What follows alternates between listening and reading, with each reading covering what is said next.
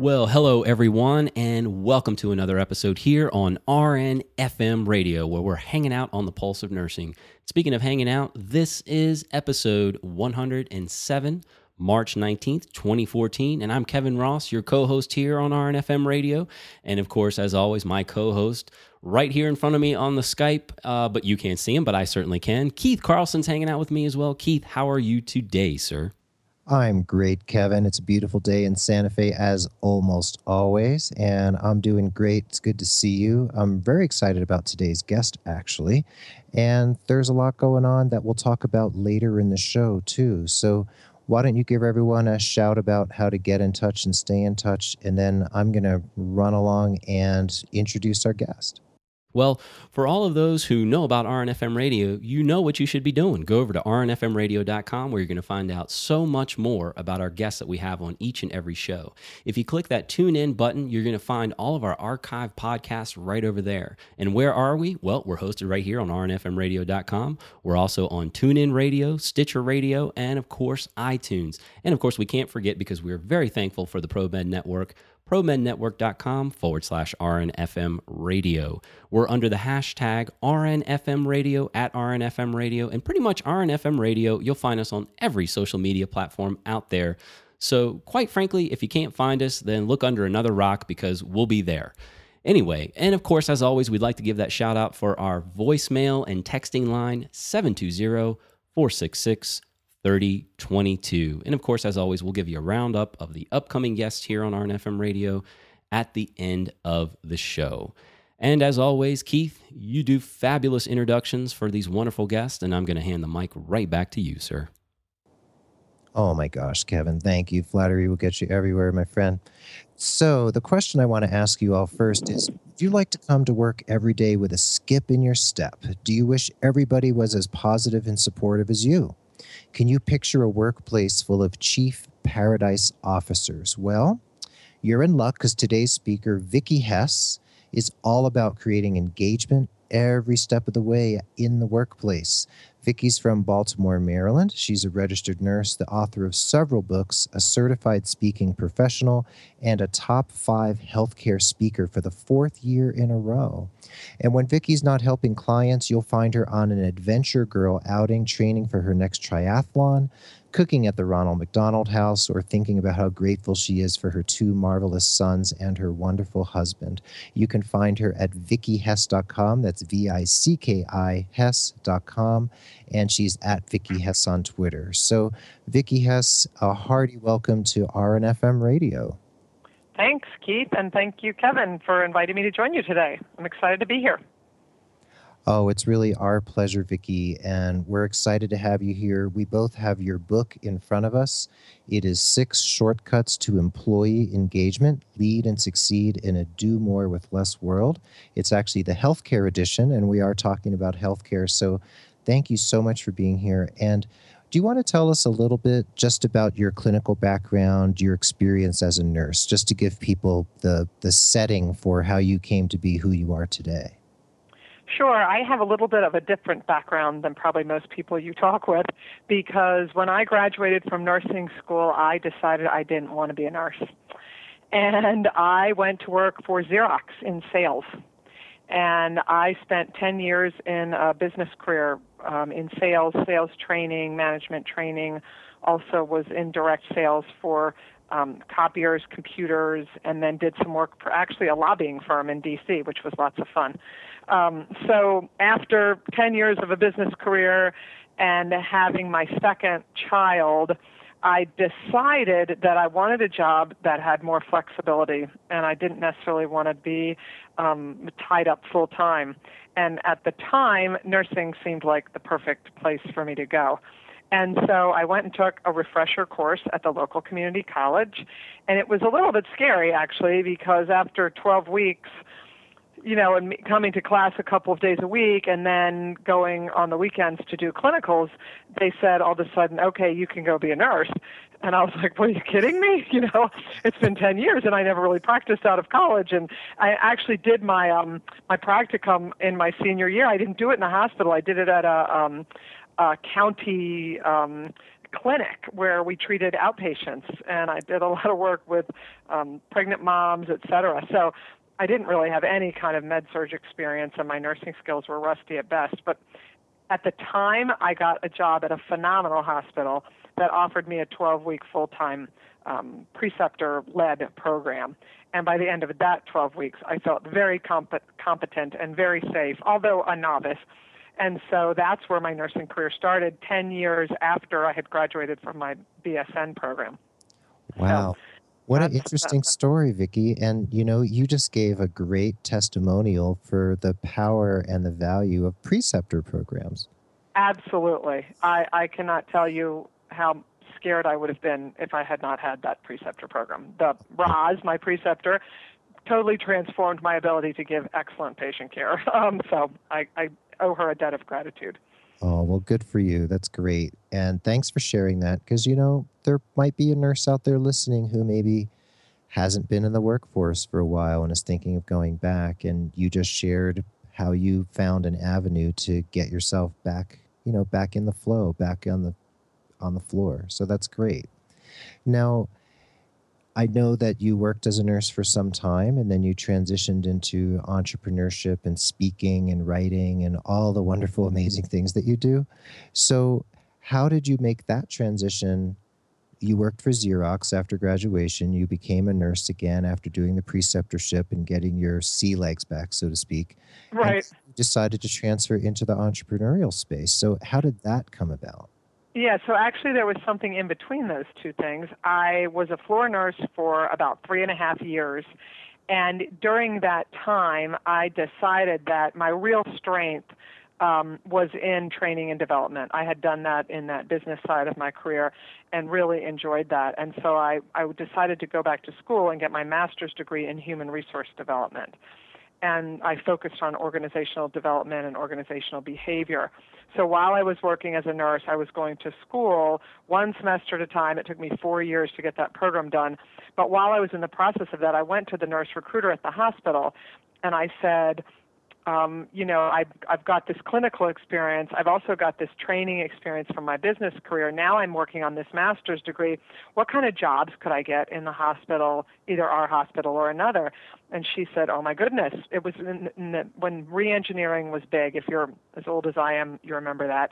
And so she said, our staff development department needs PRN training folks. This would be great. You could work on the unit. You could do some PRN training. And I thought, oh, this would be awesome, And so I went to talk to the director of the staff development department, and she said, oh, no, I don't want you part-time. I want you full-time. This is exactly the kind of background that I look for in people. And so I was like, oh. So kind of before I'd even thought about making that transition, here in my very own hospital was a fabulous opportunity. And so I started to work it was called staff development at the time. Not long after our hospital merged with another hospital in a long-term care community, we became a health system, and we became the Education Resource Center. And I had the best boss, and her boss was great too. And they basically let me learn and grow while I was on the job. And so whereas most of the nurse educators were doing a lot of clinical training, I did that initially. I phased out of that and started doing more of the organizational development work. And what I mean by that is team building, customer service, leadership development. This was back in the mid-90s. And so really patient satisfaction was starting to be much more important than it ever was. So I was very involved in all the patient satisfaction work, the training, et cetera. So I just had great mentors, both in my clinical side of things and also on the non-clinical when I got into the organizational development piece. And I just continued to grow and grow. And then in 2001, you know how some people plant an idea in your head? Maybe they're in your life at a certain time for a certain reason. This buddy of mine, Michael, said, Vicki, why don't you do your own business? Why don't you do what you do for other places? And I said, I don't know. I never thought about it before, and I like what I do. And he said, well, you're good at it, and you could start something. And so by now my kids were in middle school, and I thought, hey, I could have a business from home, and this might be kind of interesting. And so I have the best husband in the world. And I said, honey, I think I want to make a change. And he said, go for it and let's do it. We looked at our finances and said, I think this would work.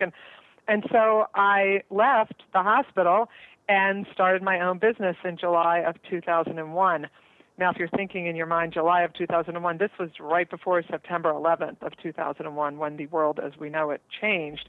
And so I was very blessed because that hospital that I had worked for all those years, they were my first big client, and they had been given a grant. Again, I believe things happen for a reason. They were given a grant to do some team building in the emergency room and hired me to do that. So I had this wonderful transition cushion. And I knew I couldn't be doing any traveling after September 11th because no one was traveling. So I really focused on local business and growing that business, and my business just started to grow, and that was 13 years ago. Wow. Well, extremely inspiring. And I know you and I were waxing poetic about entrepreneurship, and our listeners love that. The fact is, in common, of course, I have kiddos, you have kiddos, and I think a lot of nurses out there are asking themselves, is this possible? Is this possible with kiddos? Well, I even had babies in tow, taking babies to meetings and having my kids passed around from one person to the next. Like, hey, you wouldn't mind feeding him while I give this talk or whatever. Yeah, right. It's a pretty interesting picture. But right. what you really had talked about, where you said you went to your partner, your husband, and you said, I really need to make this change. And really that support system is extremely helpful when it comes to entrepreneurship, because as we know as entrepreneurs that you can't necessarily be risk averse, but you do have to kind of look and plan, especially when you got kiddos in tow and a family to support. Yes, so I absolutely. think that hearing what you had to say, Vicki, and I've said it time and time again, but they're sick of hearing it from me.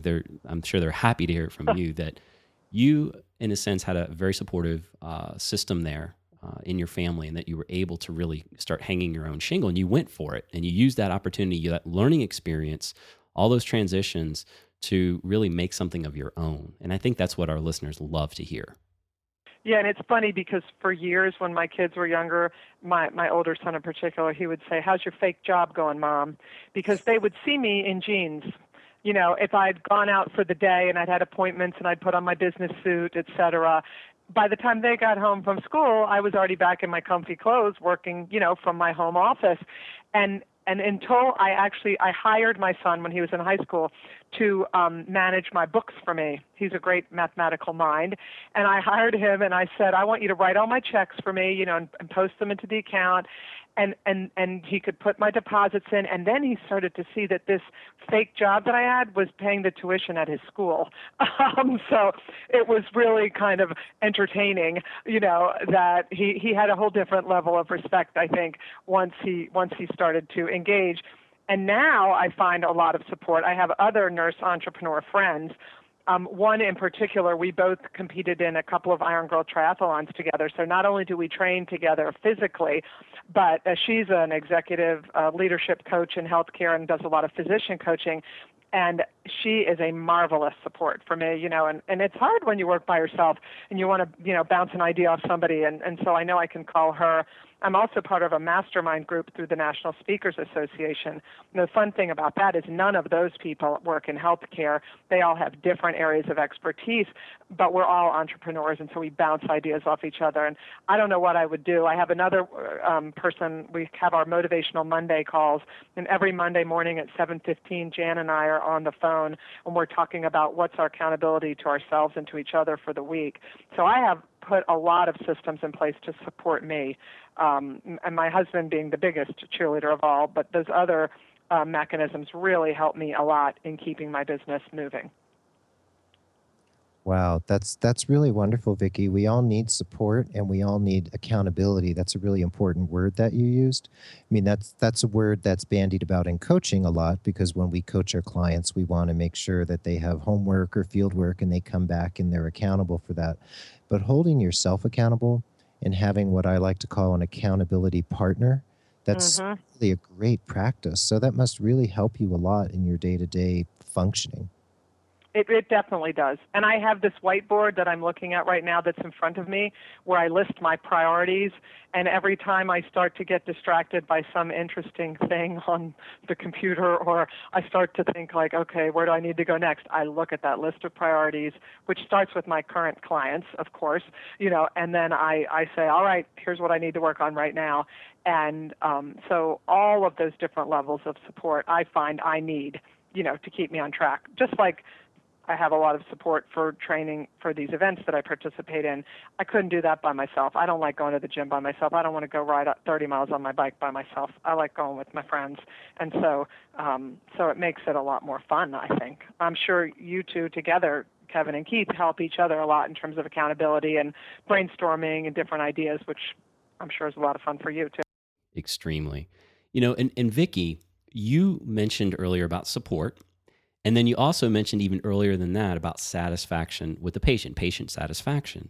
But why don't we segue into the employee component of that, about support systems and satisfaction and engagement? So why don't you take us there? Yeah, well, and that's a perfect segue, because I think when you look at what's happening in healthcare today, all the articles I'm reading and the leaders that I'm talking to, they're talking about this blend between patient engagement and physician engagement and employee engagement. And if we want to meet that triple aim that's out there, where we're trying to improve care and decrease costs and maintain the viability of our healthcare organizations, et cetera, it becomes, in my mind, the foundational element to all of that is employees being satisfied, energized, and productive at work. So what's funny to me is in organizations, we talk a lot about employee engagement. You fill out the survey, you get the results back, you have a meeting with your manager, the goals are cascaded down, you come up with an action plan. It's all very reactive to the data that's come in. But I don't know anybody, and I probably would guess you guys don't either, that wakes up in the morning or at night, depending on what shift they work, and says, like, oh, I can't wait to go to work and be engaged today. That's not the vocabulary that any of us use. We don't sit around the dinner table and say, how was your day today, honey? Were you engaged at work? And so we have this terminology that's called employee engagement, but we don't, as human beings, we don't think like that. So what I wrote about in my first book, Shift to Professional Paradise, is this idea of some synonyms for engagement. And the words that I think resonate much more clearly, and from the research that I've done and looked at, it is when you are satisfied, energized, and productive. That's another way of saying you're engaged. And a third way to say it, the way I say it, is it's when you're in professional paradise. And professional paradise is not having, working for a Fortune 100 best place to work kind of list thing. It's not having the best boss in the world. It's not having a short commute or a huge paycheck.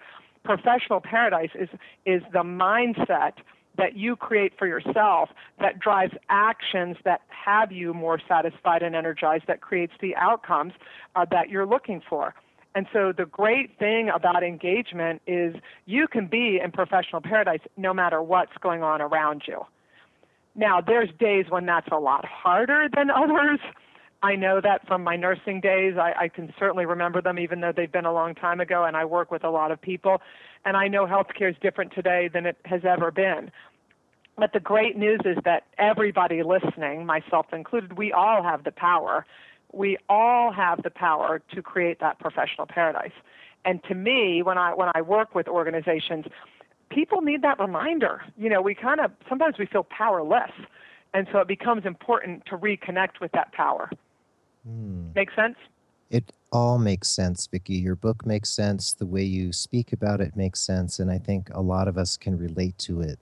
And some people listening might think, okay, how can I equate the word paradise with work? That might cause some cognitive dissonance for certain. Yes, you know what? It's funny because a lot of skeptics in the room will say that sounds like an oxymoron. Those two words that don't sound like they go together. But if you actually look up the definition of paradise, it's a place that you go to find happiness. It's a beautiful place where you can find your bliss. And I don't know about you, but I think there's a lot of us out there that equate work to paradise. I absolutely love what I do. Like I said, I'd be lying if I told you everything's perfect, because it's not. But it is something that I work towards connecting to what gets me satisfied and energized. And I think the first thing that people can do right now as they're listening to this is really stop for a minute and say, what does get me satisfied and energized? And I will often ask that question in live workshops I do, and I love hearing the variety of the answers, because that's the great thing about nursing. One person gets satisfied and energized by data, somebody else it's by mentoring. Someone else loves, learning new things. Someone else loves innovation. Someone else loves creativity. It really spans the gamut. And so until you know what it is for yourself, it's kind of hard to connect with it. So maybe a bit of homework for people when they're done listening is to think about what does get me satisfied and energized and productive. And one of the ways that's easiest to notice that is, when are those times where you look at your watch and you say, oh my gosh, it's been an hour, that time flew. What was I doing? Maybe you've been patient teaching. You were in rooms making connections to people. You were feeling like you were on your game, getting work done, just giving great care. So that may be like, okay, that's what I was just doing. That's what gets me satisfied and energized. Someone else maybe in a leadership role might say, I loved being in that meeting. I love understanding how, the lean daily management process can help us drive waste out of our system and will really impact patient care in a phenomenal way. You can see how very different those two things are. It doesn't matter. What matters is that you're connected to what it is for you. So, Keith or Kevin, I'm curious, what are some things that get you satisfied and energized at your work? Oh boy. Well, one thing that gets me excited and energized is talking to people here on RNFM radio who are excited about what they do. So yeah. you've drawn me in totally 100,000% right now because of the way you're talking about this. And personally, for me, in my coaching work, I get totally sucked into my work with my clients in a good way. I love with my clients, I love that one-on-one connection. And I love when I note my clients having a breakthrough or having some new thought or some new way that they want to approach their life or their career. That just makes me so happy. And the other thing is writing. I love writing, and I write professionally, and I write, as a avocation as well. So that lights me up completely. So in terms of my work world, that really does it for me. And the patient contact I have in my very part-time home care project that I'm involved in with a small mom and pop in Albuquerque. I love the patient contact. I love sitting in my patients' homes and chatting with them. So that's really what does it for me. And I'm sure Kevin has a lot to share himself. Well, I think for myself, I've shared this often, Vicki, in that my entrepreneurial endeavors and my personal life are somewhat intertwined in the sense that I have choice. And I was actually talking to Lori Brown of Empowered Nurses the other day, and she had asked me what my biggest fear would be. And my biggest fear is to actually have a job. I don't actually feel like I'm working. I mean, I know that I'm working, but it's not a job to me. I don't know. It just... having choice, being able to work with who I want, when I want, and actually being able to pepper that into my personal life to say, you know what, I'm going to actually coach my kids' soccer teams. And I coach 2 different soccer teams, and I've got a third that I was trying to coach, but that's a little too much overkill there. But as you know, Vicki, I know you can appreciate this of having choice in what it is that you do each and every day. Because I know each day that I get up, it's going to be something new. But I am the decision maker. I choose to do it each and every day. And I also get that thing where my kids come home and they say, Dad, because I have a home office and then I also have a corporate office. And they ask me, did you run your company today from home? And were you wearing that? Like I'm wearing like jeans and like a cartoon T-shirt.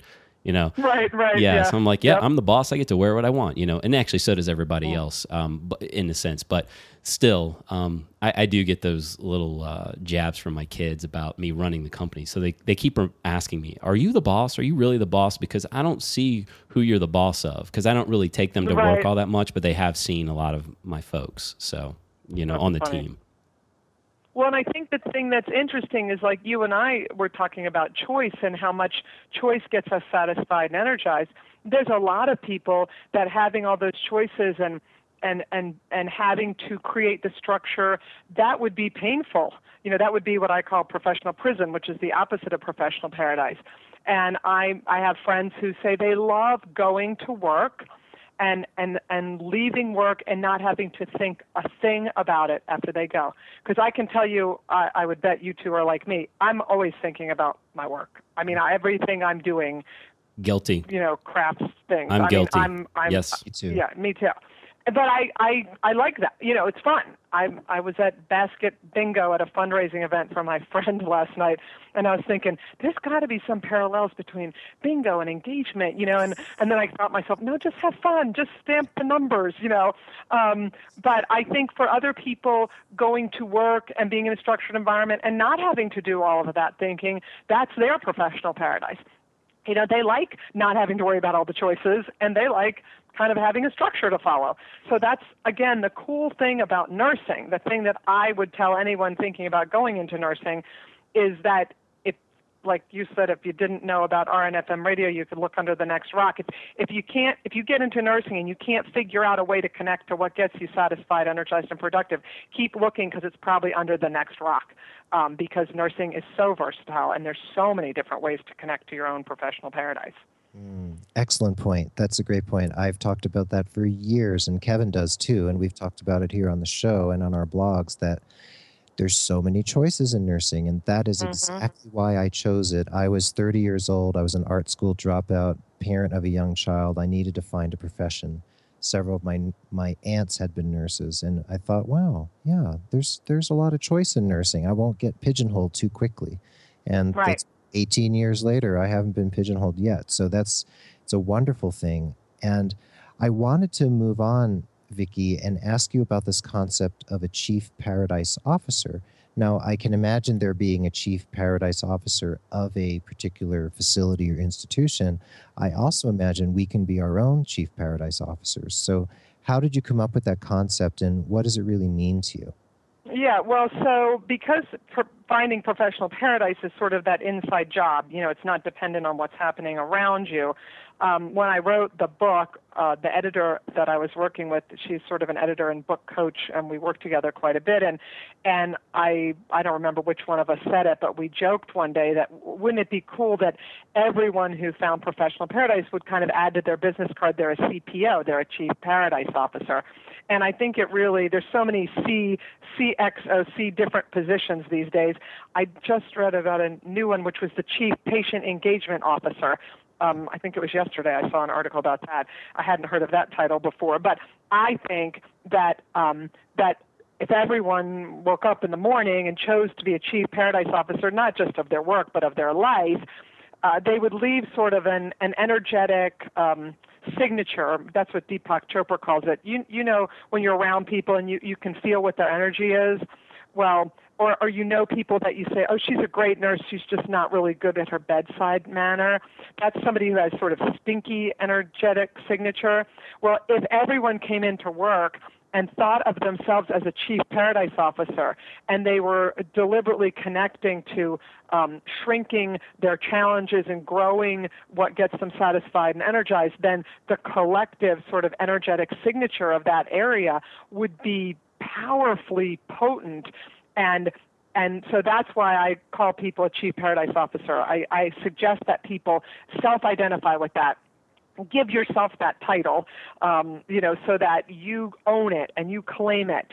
And when you head into work, you're like, yeah, I am the Chief Paradise Officer of my day, and I am going to find professional paradise no matter what's going on around me. Excellent point, Vicki. And you're just reinforcing what we've discussed all along here on RNFM Radio about the change within. So the local change for the global effort. And I always like to use that word of infectious. And you're like, oh, no, not infection. Get infection out of here. But your positive influence, make that infectious. And at Hopkins, I loved what I did each and every day, and I love the people that I worked with. And I just wanted to put on a smile, skip in my step, and just get to it and have a lot of fun. And I even remember times where there were a couple of us on the unit. I worked in ICU, and there was one time where myself and two other nurses were working with patients in this overflow area. And the positive energy in there was just like, it was spilling out. Like nurses were actually stopping by the room.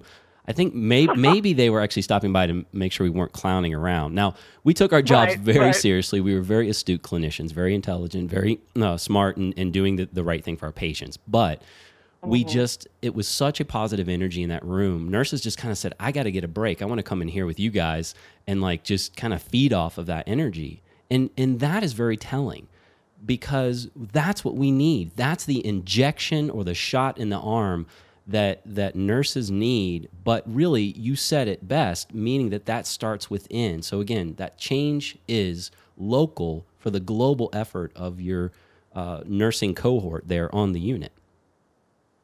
Yeah, and it's interesting because people will tell me, that they believe it's their job to be satisfied and energized at work. And in my new book, The 6 Shortcuts to Employee Engagement, I talk about how it takes 3 to create a culture of engagement. It takes the organization at a strategic level, it takes leaders at a tactical level, and it takes employees at a personal level. And today we've been talking more about that piece about employees at a personal level. So someone will say to me, oh, yeah, I agree. I know it's my responsibility, that it starts from within. But their behavior does not reflect that belief. So when it comes down to it, really, your beliefs are shown by your behavior. So you can tell I work out a lot. So I could say, fitness is important to me. That would be a belief. But if you said, oh, Vicki, how many times do you go to the gym, or what kind of exercise do you do? And I said, well, I get there occasionally, or I walk, 15 minutes a couple of days a week, then my behavior is not reflecting what I say or my belief. I think it's important for people to get a handle on what their beliefs and mindsets are around this idea of employee engagement, because that's what's going to drive the actions and ultimately the outcomes. An example of that I think might make this really clear, that I hear from nurses a lot, is this belief, if you want to get something done right, you have to do it yourself. And a lot of the reason that nurses get recognized and do well is because they're great clinicians and, and give excellent care. And so then you get scared, well, gosh, if I delegate this, I might have a problem. So my mindset becomes like, oh, I need to do this. And then my actions are, I do everything. I'm not giving the work to the tech. I'm not giving the work to the, unit secretary, whomever. And then my outcome is I'm tired, stressed, and resentful. And who am I blaming? I'm blaming this darn job. And I'm saying, oh, my gosh, there's too much to do and not enough time. But really, it's my behavior that's reflecting my belief that I don't think anybody else can do the job as good as I can. And maybe what I need to clean up is not the actions themselves, but the belief to say there's plenty of people that can do a great job that I work with. And if they aren't capable, then I need to train them to be capable, or we need to work on that system process, problem. So it all starts with your beliefs and mindsets that drive your actions and ultimately the outcomes. And so for everyone listening, like I said, targeting and thinking about what gets you satisfied and energized, then thinking about your beliefs and mindsets about whose job it is to help you find that every day. And when you start to look at how those beliefs and mindsets and the change in that can help you in terms of your actions and outcomes, the person that's benefiting the most is you. Engaged employees, sure, there's lots of organizational benefits that have been shown, there's patient-oriented benefits, but the person that benefits the most from being engaged is themselves. That's a very good point, Vicki. You made so many points there. It's going to be hard for me to go back and find the ones I want to comment on, because this is just so brilliant. The first point is that you talked about how as nurses, well, you didn't use the word perfectionist, but some of us might be perfectionists. And we might also be obsessive compulsive, and I'll raise first to raise my hand. So that whole notion of, well, I can't ask the tech to do this because it's not going to be done right. I might as well do it. So if we do get into that mindset, then we're stuck in this rut of feeling like you said, we have to do everything. And then all of a sudden we turn around, look in the mirror, and we're burned out. And we, of course, blame the job. We blame the facility. And, of course, there may be things going on in that facility that are contributing to that burnout in the way we feel. But what you're saying, it's so much has to do with personal responsibility that, of course, if we're not treated well at work, if there's horizontal violence, if, there's so many things we could talk about that make a workplace toxic or not a healthy place to be. Absolutely. I'm not minimizing that at all. I know that exists. Right. Definitely. However, you're also saying basically that if you take responsibility for your own satisfaction and really be proactive in figuring out, okay, how do I make this really work for myself? That seems to be one of the keys. So one of my questions for you then to follow up on that comment is, if it's our responsibility to make sure we're happy and engaged at work, what can we look to our supervisors and CEOs for, and what should we expect? Yeah, well, that's a great question. And I think that that part of where people get stuck is when you lack the open communication. And so one of the best ways to be more engaged and create a more engaging environment is to be an open communicator yourself. So I know there's nurse managers that will tell me, they got a safety survey back, or they got an NDNQI survey back, and they were surprised by the responses. And I'll say, well, have you guys ever talked about this? Are you rounding with staff to ask them about these questions? Are you having one-on-one meetings? And the answers may be yes or no, but people are not speaking up. They're not saying what's on their mind. So as a nurse, I need to be assertive enough, and I say assertive because assertive to me denotes a very win-win approach and very solution-oriented, where if there's a problem, I need to tell my nurse manager about it in a way that I'm willing to engage in what's my part of owning this, what's your part of owning this, what's the organization's part of owning this. Because if I just go and I go wah, wah, wah, and I complain about this or that, you all know where that goes. That goes nowhere. That becomes annoying. So the organization needs to have a commitment to engagement at a strategic level and really live the mission and vision, and of course ensure a safe work environment, communicate information, offer fair compensation and benefits, and opportunities to learn and grow. Those are some of the key elements that organizations that support an engaged culture will promote. Now, sometimes the whole organization isn't as good as that. Maybe it's the nursing organization that you're looking at, or maybe it's the opposite of that. Then a tactical level, leaders, what they can do to promote this culture of engagement is to embrace the idea of engagement as being foundational. I call it the one thing that affects everything. And I would be hard-pressed to argue how there's anything else that is more universally included in everything than engagement. And so the idea of a leader embracing employee engagement becomes really important. And then creating those connections. And I often hear nurse leaders say, well, I don't have time. I'm in meetings all day. I'm pulled. I'm working on scheduling. I've got staffing holes, et cetera. Well, I just wrote an article for the American Nurses Association magazine, American Nurse Today. It's in the March issue, called The Stitch in Time That Saves Nine.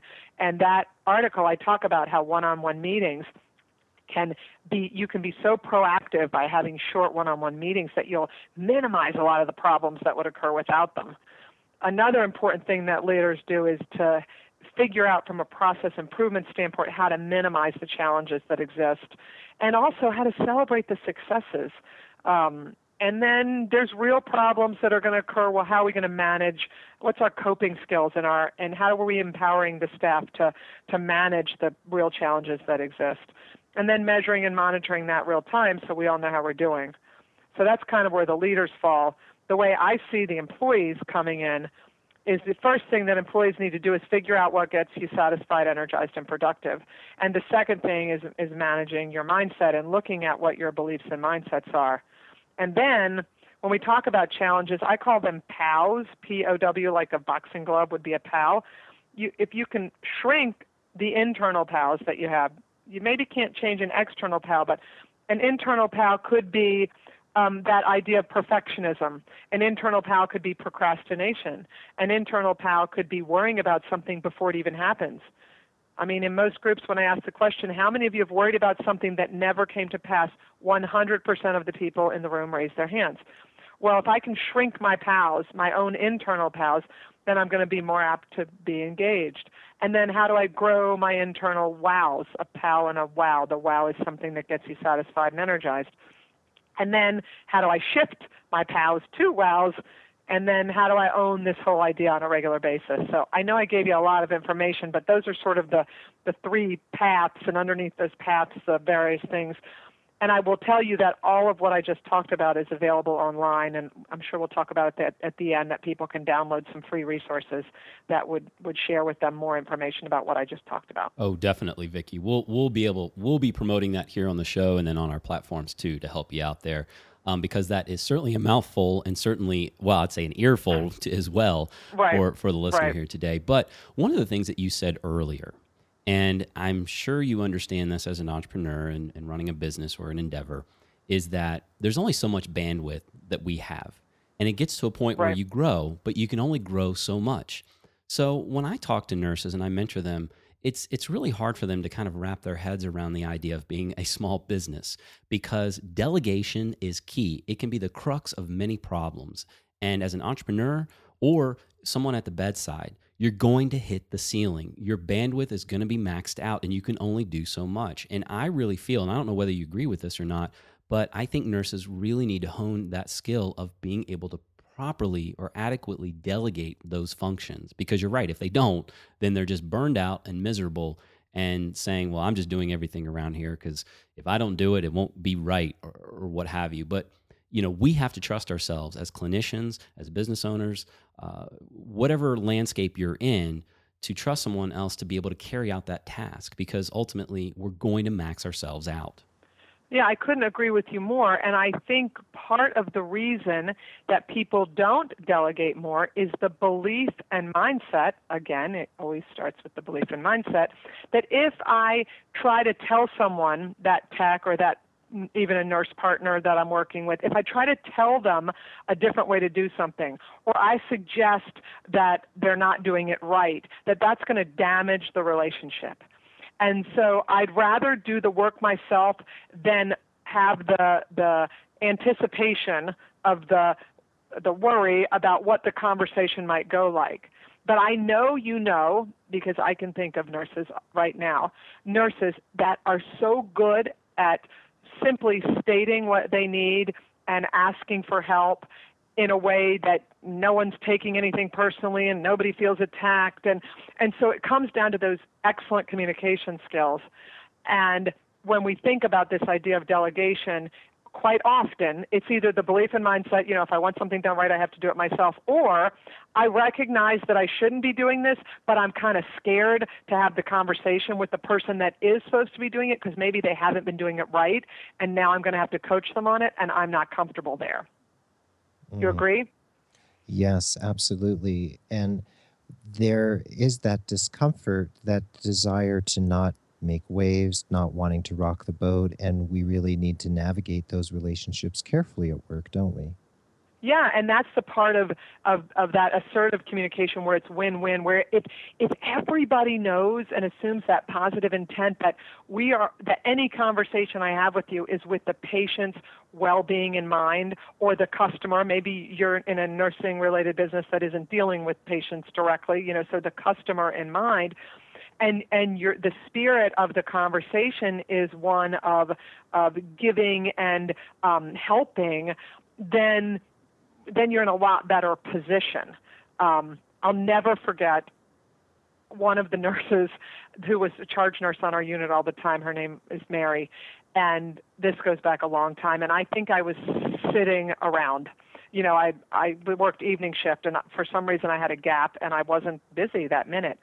And she said, "Oh, Vicki, I'm not sure if anyone told you," this was when I was a newer nurse, "when there's a little bit of extra time, what we like to do is clean the med carts and make sure that they're all disinfected." And she would take like alcohol wipes, and we used to tease her about cleaning the med carts. And I didn't think she wasn't yelling at me. She wasn't saying, "You're a slacker, Vicki, you shouldn't be sitting around." She was just kind of informing me. Now, if you didn't work with Mary, there probably wasn't a lot of people doing that. But I loved that. Then I started doing it. And I would find other things to do because there was always an opportunity to do something else. And so I think it was all in the way she communicated it to me that made a difference. It was very, very just matter of fact, kind of like, "I need your help with this," And I said, "Okay." And it all worked well. So, that's great. She was leading by example in a way. That's exactly right. That's exactly right. And, Yep. and a question I have for you then, because we may have some nurse managers or nurse executives listening to this show, what can a nurse manager do to, I guess, encourage that sort of behavior? How can a nurse manager empower his or her direct reports to come to work with that sort of attitude and work these things out amongst themselves and really be self-propelling and self-motivated? How do they? I'm so glad you asked that, because I've been working with a nursing unit, and this is one of the issues that we had to tackle, and we called it squashing the communication triangle. So here's what would happen. A nurse would go to nurse manager and say, I keep getting slammed and I get these admissions and the tech isn't doing what she's supposed to be doing. And in the past, the manager might say, well, okay, well, let me, tell me what's going on, and I'll have a meeting with the techs and we'll talk about that and we'll make sure everybody knows. And so it was sort of that group feedback, because if we do it that way, then nobody's going to have their feelings hurt. There's not going to be any damage to relationships. And then, the people in the tech meeting, everybody knows that the reason they're talking about this is because the one tech that never does it, because people always know that. The troublemakers, the people in professional prison, everyone knows who they are. And so what we did in this unit was we talked about this communication triangle. And the nurse manager and all of the staff, we did a little bit of communication training about how you can better communicate more effectively. I call it data-driven communication, so that you're not communicating emotionally, you're communicating based on data. But you know what ended up happening the next time after we'd had this training, when someone went to the nurse manager and said, here's what's going on, and I had this admission and the tech didn't do, what the nurse manager said was, oh, what did, fill in the name of the tech, what did the tech say when you talked to her? And the nurse would go, and she would say, hey, you know what, why don't you go back and talk to her about that?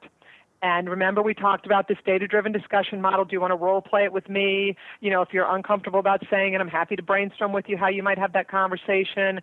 But once the conversation started getting deflected back to the people that really needed to be having them, meaning person A and person B that were really having the issue, the whole level of communication on that nursing unit changed. Now, it didn't change overnight, because people kept going to the manager and the manager kept saying, what did he or she say when you talked to them? And they would almost laugh about it. Oh, yeah, I kind of knew you were going to ask me that. Now, that's not to say that when the person came back and said, you know what, I did talk to her, and she was, very, upsetting, or here's what we had happen. Well, the nurse manager did get involved sometimes, because if someone is not responding, in a civil way, then there needs to be intervention.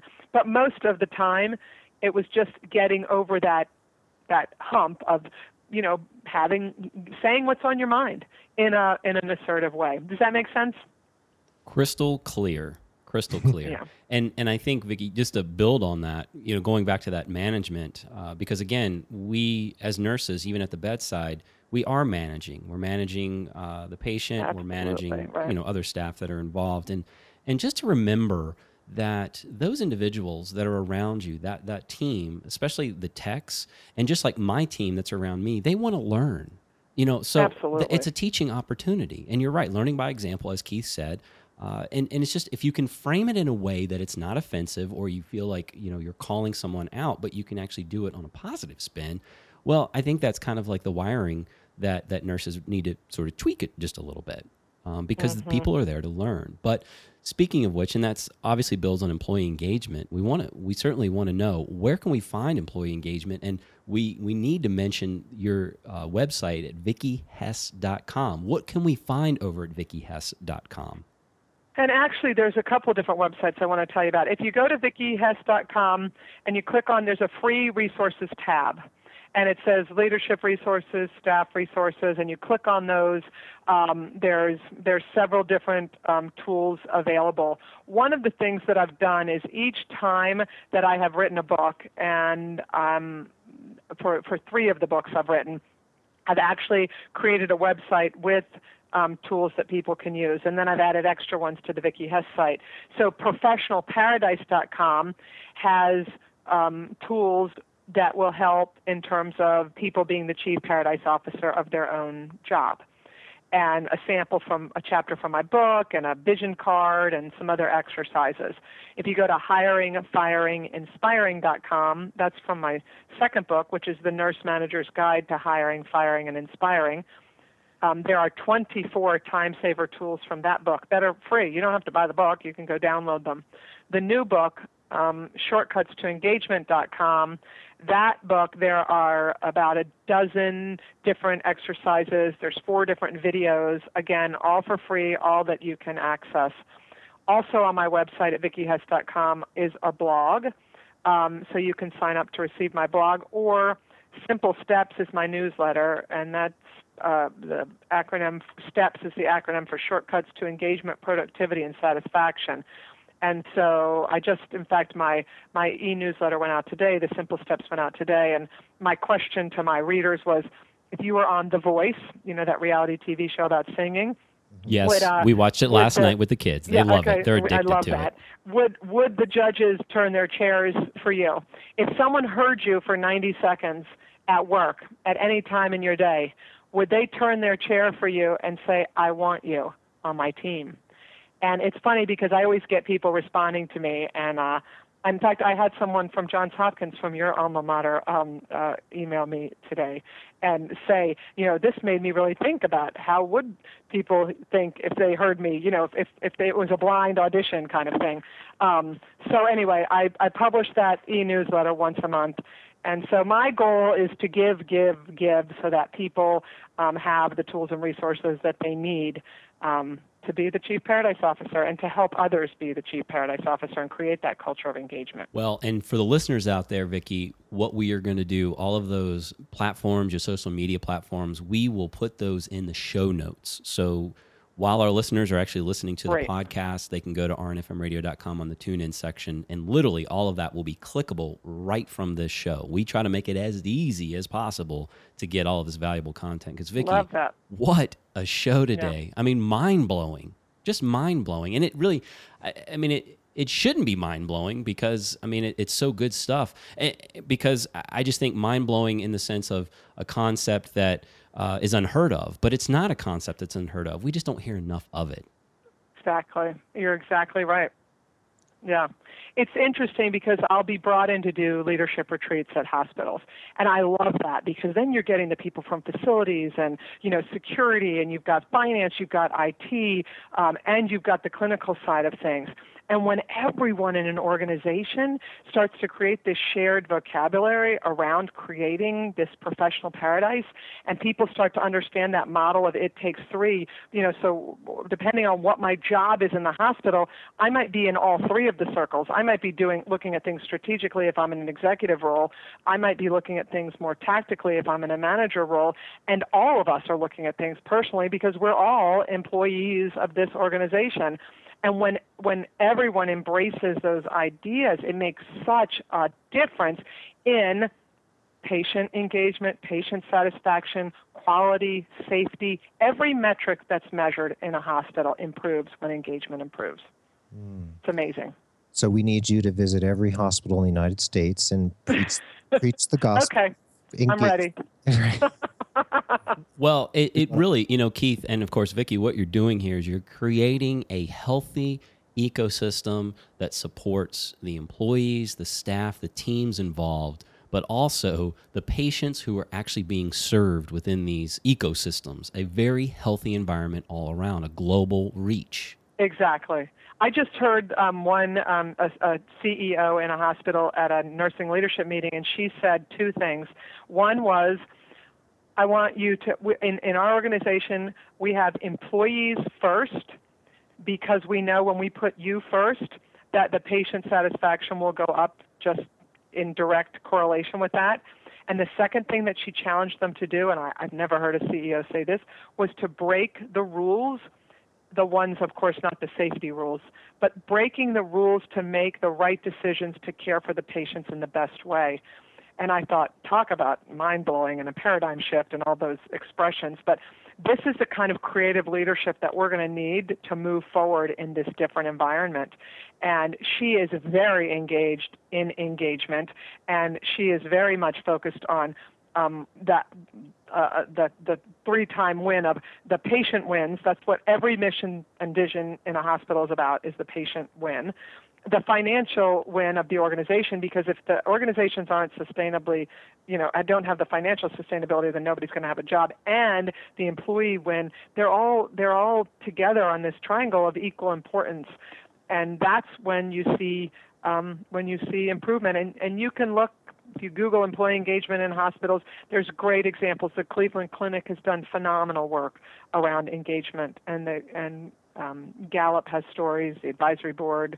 So there's lots of cool things that you can find if you look. Great. Well, Vicki, today, so much inspiration. The needle has definitely moved for me, and I'm sure it will for the listeners. And we are going to encourage all of our RNFM radio listeners to head over to VickiHess.com to at least start the journey there. And then, of course, like I said before, we'll put in all of those other platforms out there as well, and certainly continue to promote you, because, my gosh, this is definitely, it's great to have you as part of the paradigm shift that's occurring. We loved having you on the show today. Thank you. I love being on the show. See, this is something that gets me satisfied and energized and productive. The time flew. Can't believe we've already been talking for as long as we have. Can you believe this is work? This isn't work. No, I can't. It's professional paradise. That's right. It really is. It's a piece of paradise. And Vicki, we want to have you back sometime later this year, because this conversation was great, but I feel like we scratched the surface and there's so much more we can talk about with you. So would you agree to come back? Of course. I would love to come back. That would be fabulous. Great. Well, we'll be in touch soon, and we'll set you up to be on maybe over the summer and the fall, and we'll have you back and talk about your other books, and I'm sure you'll have more amazing things to share with us in 6 months, and maybe some new projects you'd like to talk about. I actually have some new projects I'm working on that I will be very excited to tell you about in 6 months. Great. Oh. Well, Vicki, it's going to be our pleasure again, just as it was today. So certainly hope that weather there in your neck of the woods starts turning to warmer spring weather that you can enjoy. Yeah, no kidding. Yep, we're hoping that too. So thank you. Thank you very much. Well, you're a ray of sunshine today, and hopefully that will continue through the rest of the day for you. I know it will for me. Absolutely. Thank you. Take care. Enjoyed it. Okay. Bye. Hey, Kevin, so are you and I both the chief paradise officers of RNFM Radio?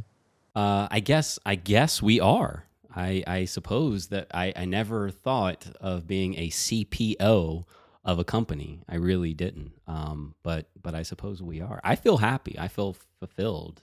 So I think we must be doing something right here. Yeah, I guess we're co-CPOs. We could say that. I guess maybe we'll put that on our non-existent business cards.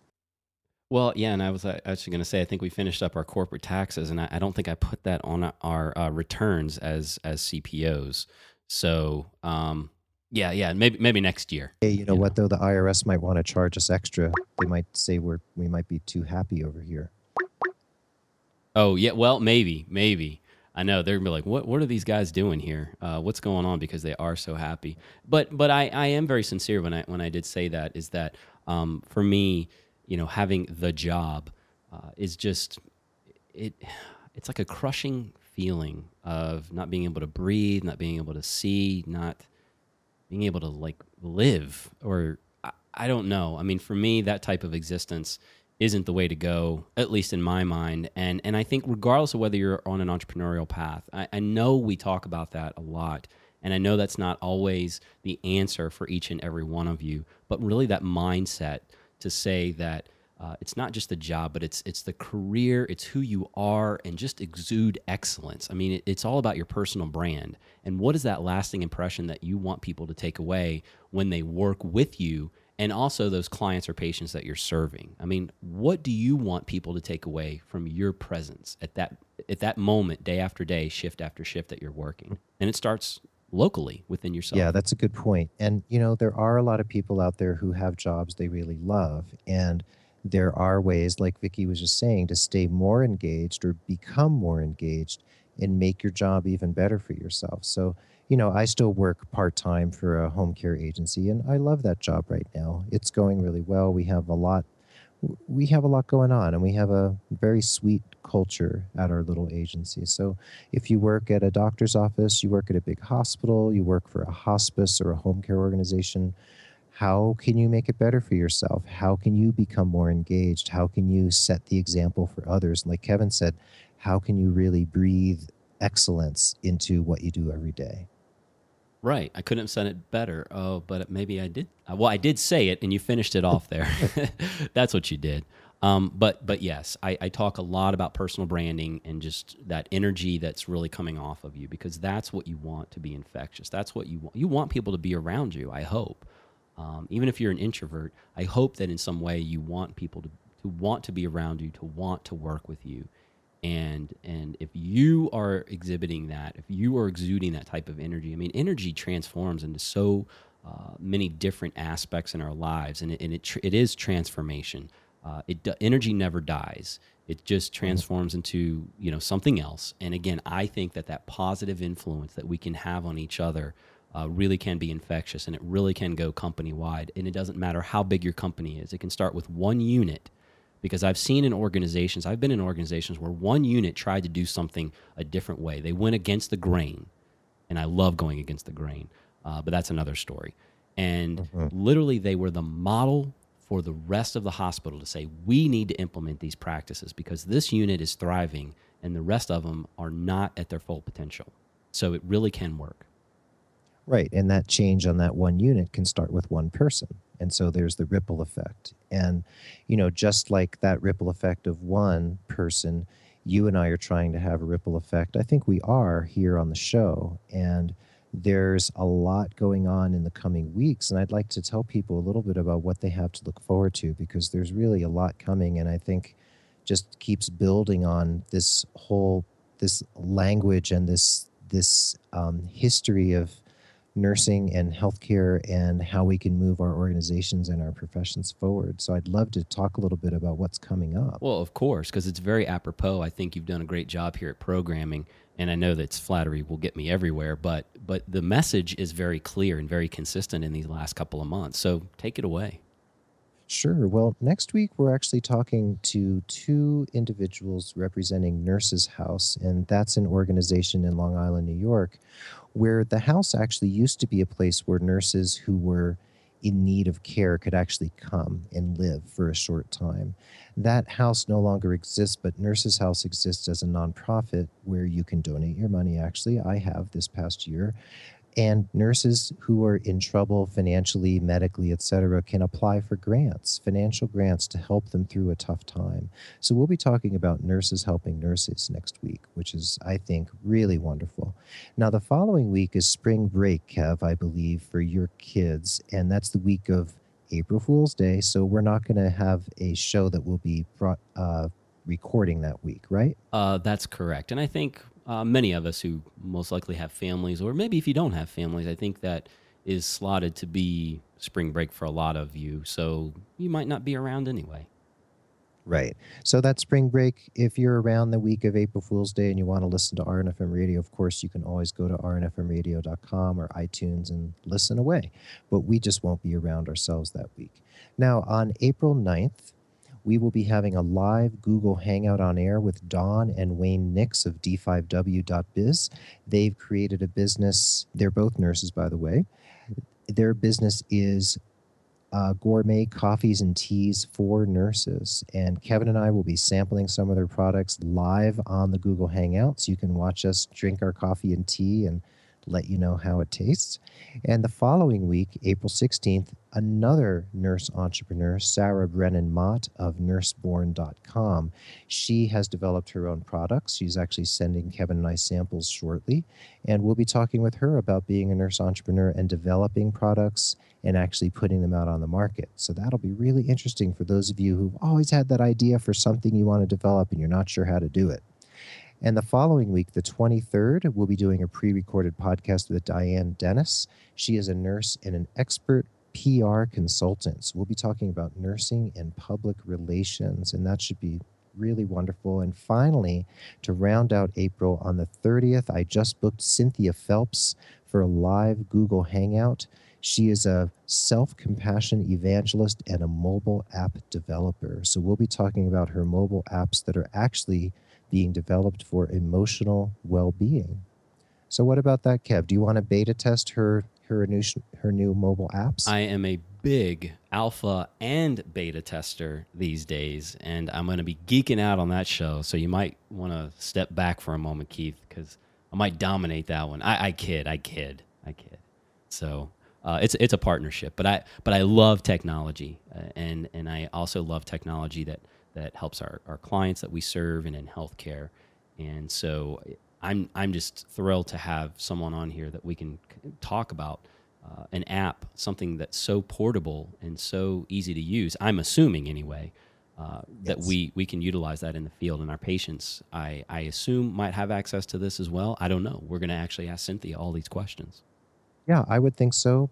And Cynthia especially is developing apps for nurses, for healthcare providers to use when they're on the job to maintain their level of self-compassion and self-care. So that'll be really interesting. It's right up both our alleys in many, many ways. So that's what's coming up, folks. We're booking even more shows for May, June, and July. So it's going to be a great spring and summer. There's just so much more to come.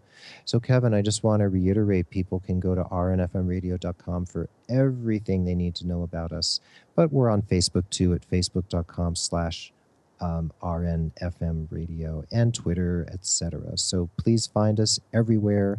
Tune in. Let us know what you think. Let us know what you want, what you're looking for.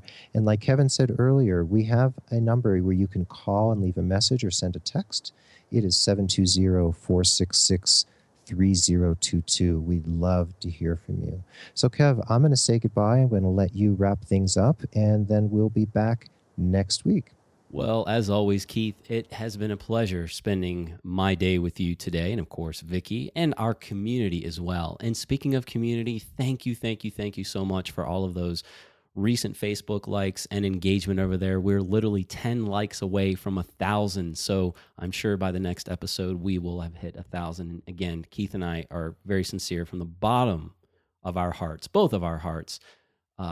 We're living the paradise here on RNFM Radio because we must be doing something right. We hope that you in some way have felt uplifted, motivated, and ready for something that moves the needle for you. I know that I have personally today. Innovate and create, find passion in your life and your career each and every day. Care for yourself while caring for others. And we look forward to having you back here with us again on RNFM Radio.